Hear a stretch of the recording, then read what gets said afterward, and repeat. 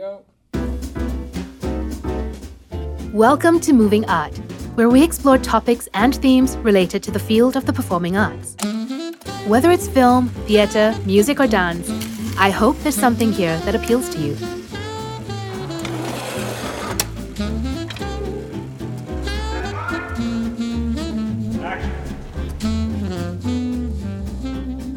Hi, I'm Melissa Kawasoe, and I'm from Singapore's only public performing arts library, the Library at Esplanade.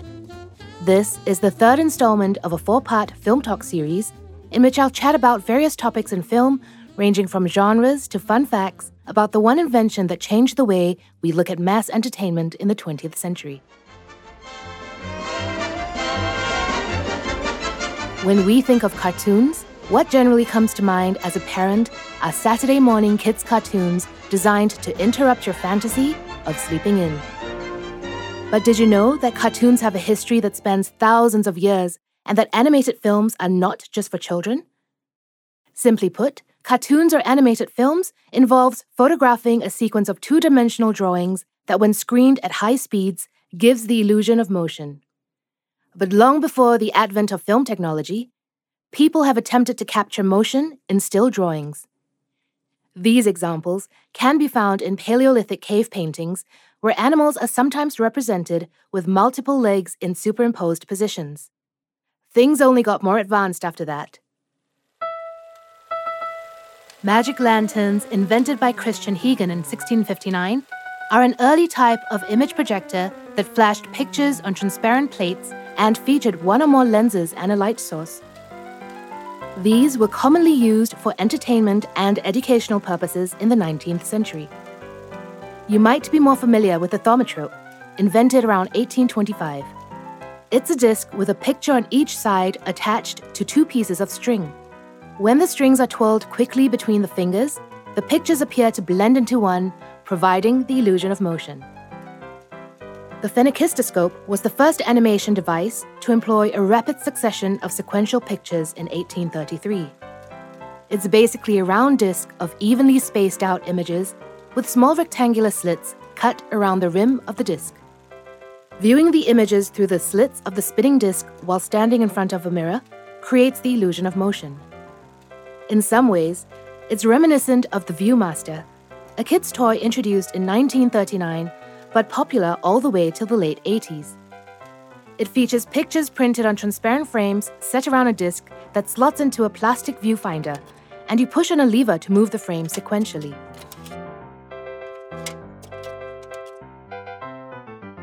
But the most enduring form of animation device has to be the flipbook, invented in 1868. Mind-bogglingly simple, it's a book with images that you flip with your thumb, springing the pages free to create the illusion of motion. Fun fact, many early film animators cited flipbooks as their inspiration. One of them is American cartoonist Winsor McCay, who produced some of the earliest animated films, Little Nemo and Gertie the Dinosaur. The simplicity of flipbooks is such that they are regularly produced by bored students in classes, even today. Of course, there are other animation devices I didn't mention, but by the 20th century, hand-drawn animation or images painted on transparent celluloid sheets or cells became the dominant animation technique. Cartoons as we know it today began with the first animated short, created by Frenchman Émile Cohl in 1908. Titled Phantasmagorie, the 1-minute 20-second clip featured line drawings of objects that transform into other objects. Each frame was drawn on paper and then shot on negative film, creating a chalkboard feel to the whole clip.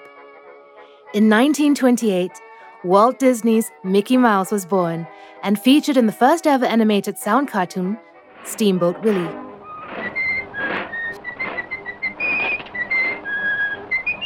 From there on, cartoons or animation cemented its place as a viable medium for entertainment.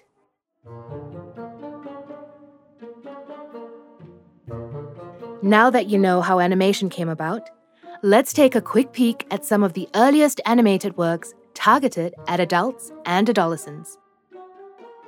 In 1954, Soitsmultfilm, a Russian animation studio based in Moscow, produced Illegible Signature by Alexander Ivanov, a satire on bad leaders. The same year in Britain, an animated adaptation of George Orwell's novel Animal Farm was produced. Like the book, it is meant to be a critique of Stalinism, with characters serving as analogues to figures from the Russian Revolution of 1917. Come and visit Animal Farm, where all animals are equal, but some are more equal than others.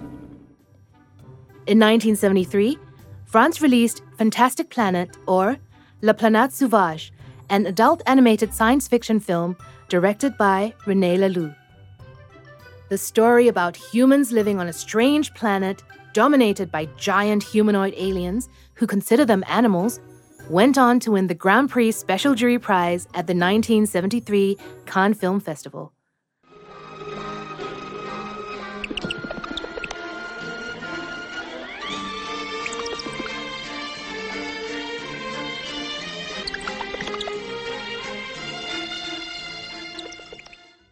By and large, adult animation from Europe was experimental. Commercial success wasn't very high on the priority list. Box office revenue and widespread acceptance of cartoons for adults would come, but from the other side of the Atlantic. 1940's Fantasia was Walt Disney Productions' third animated feature film after Snow White and the Seven Dwarfs and Pinocchio. Conceived as a musical where the animation was choreographed to match classical music pieces, Fantasia was a daring experiment in abstract animation that earned critical acclaim but failed to perform in the box office because of World War II. The next most visible effort by Disney to create animation for an adult audience is probably 1988's film Who Framed Roger Rabbit, a collaboration with Steven Spielberg's Amblin Entertainment. It was a box office success and helped revive an interest in American animation. A mix of live action and cartoon, the story is about a toon-hating detective who is a cartoon rabbit's only hope to prove his innocence when he is accused of murder. Here's a clip from the scene where Roger's wife, Jessica Rabbit, saves Eddie the detective. I always knew I'd get it in Toontown. Behind you! Drop it, lady! I just saved your life and you still don't trust me? I don't trust anybody or anything. Not even your own eyes? But increasingly, animation made specifically for adults found more headway on the small screen than the box office. In 1989,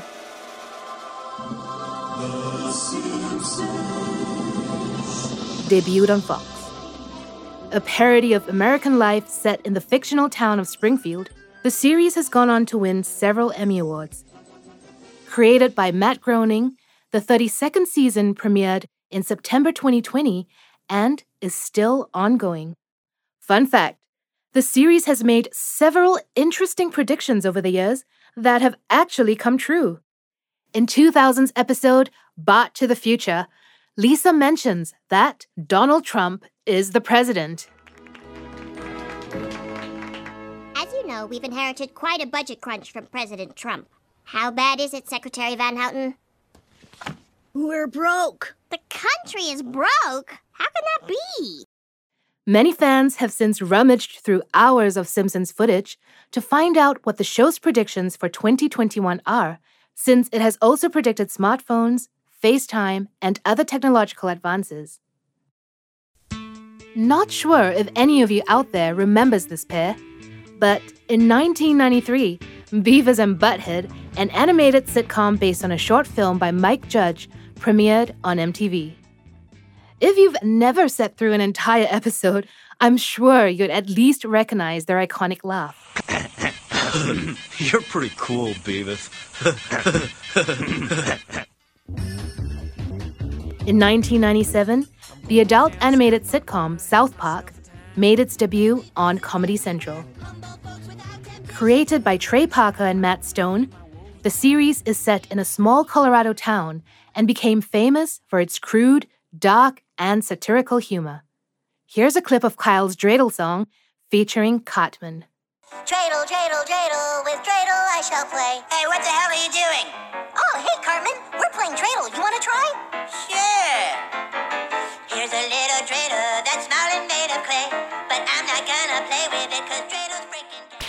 South Park was such a hit that the feature-length version, South Park, Bigger, Longer, and Uncut, was released in cinemas in 1999.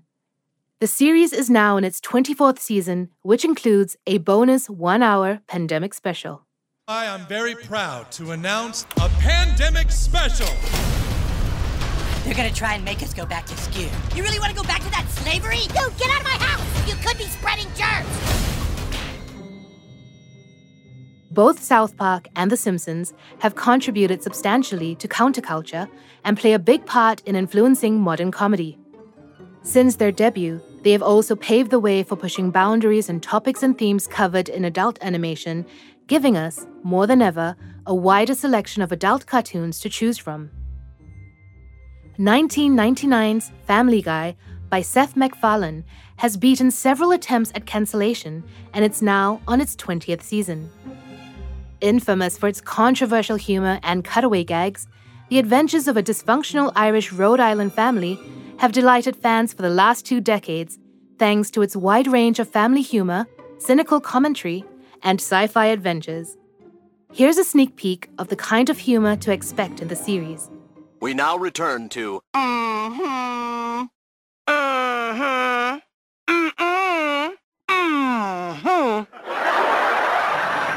There's also BoJack Horseman, a Netflix animated sitcom created by Raphael Bob Waksberg in 2014. It's about a horse who is a former sitcom star attempting a comeback while also dealing with addiction and depression. Sometimes I feel like I was born with a leak. And any goodness I started with just slowly spilled out of me, and now it's all gone. Don't be sad. Good horsey. Despite covering topics like dementia, infertility, depression, and marriage problems, the series is brilliantly funny. The background of any given shot inevitably includes a joke hidden in plain sight. These usually pop up in places such as movie posters and book spines, while the characters in the foreground do their thing. An example of this includes a TV news crawl which reads, "Giraffe CEO breaks glass ceiling." All right, attention swimmers. Or swimmer. Got some announcements to make here. Sundays at 10. It's all kids out of the pool for Adult Swim. In 2001, Adult Swim, an arm of the Cartoon Network, was launched as late-night programming catered to the adult audience. It featured risque themes, crude humor, and a lot more strong language than you'd expect from a cartoon channel. One of Adult Swim's most successful adult animations is 2013's original offering, Rick and Morty, by Justin Roiland and Dan Harmon. The series is about an ill-tempered scientific genius, Rick Sanchez, and his teenaged grandson, Morty Smith. Rick reappears after a long absence in the hopes to reconnect with his daughter, but has more luck with his grandson Morty, who joins him on adventures that take them all over the multiverse. Here's a clip from the episode where Morty can hear animals talking. That kid is watching us. So? We're squirrels. He's a kid. He's watching us like he hears what we're saying. Hey, kid! Young man! Come here, little boy! Tell Daphne to run a 199 on a possible Doolittle. Little boy, we'll give you wishes if you can hear us. Adult Swim has also helped popularize another style of adult animation to American audiences. Anime. Quite simply, anime refers to animation produced in Japan. In 1969, Osamu Tezuka and Eiichi Yamamoto released the first of a series of 3 animated feature films for adults. Senya Ichiya Monogatari, which was later released in the US as 1001 Arabian Nights. This was followed by Cleopatra, known to American audiences as Cleopatra, Queen of Sex. And finally, Kanashimi no Belladonna, or Belladonna of Sadness. Here's an excerpt of the soundtrack from Belladonna of Sadness.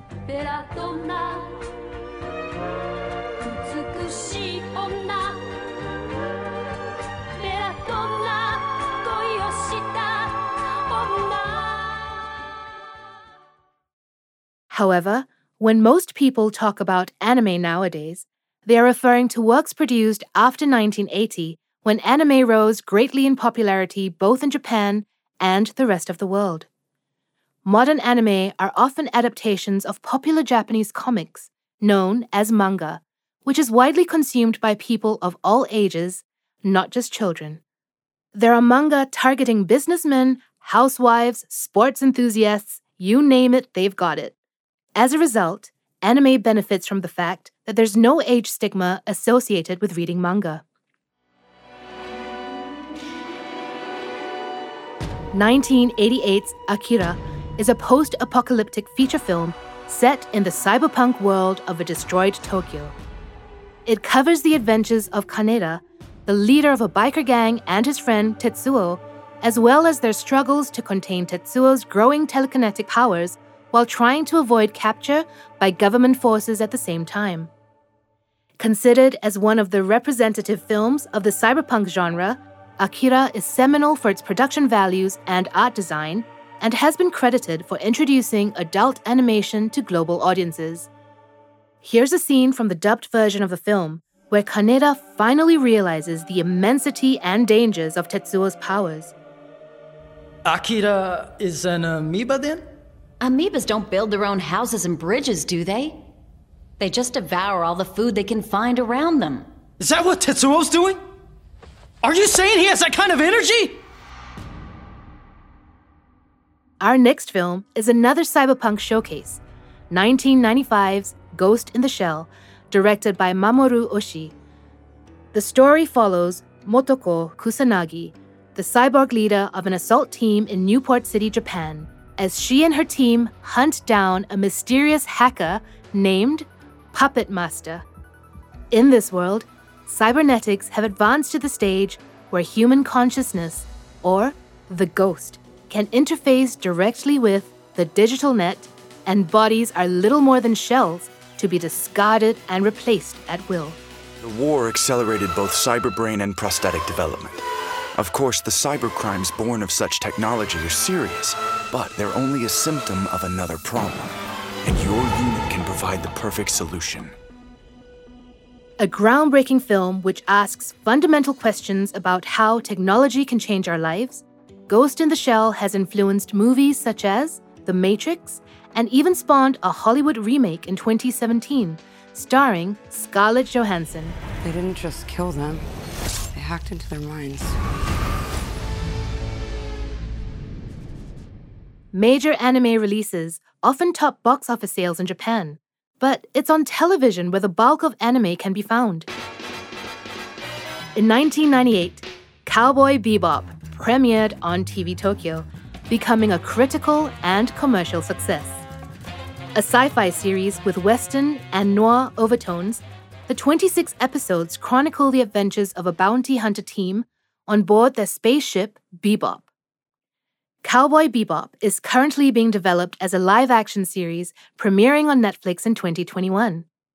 But while we wait, here's a clip where bounty hunter Jet meets an old friend turned enemy who has a change of heart, but didn't tell Jet. Hey, Jet. One bullet? You knew I'd take you out with your gun like this. Can you hand me a cigarette? Finally, we have 2006 Black Lagoon.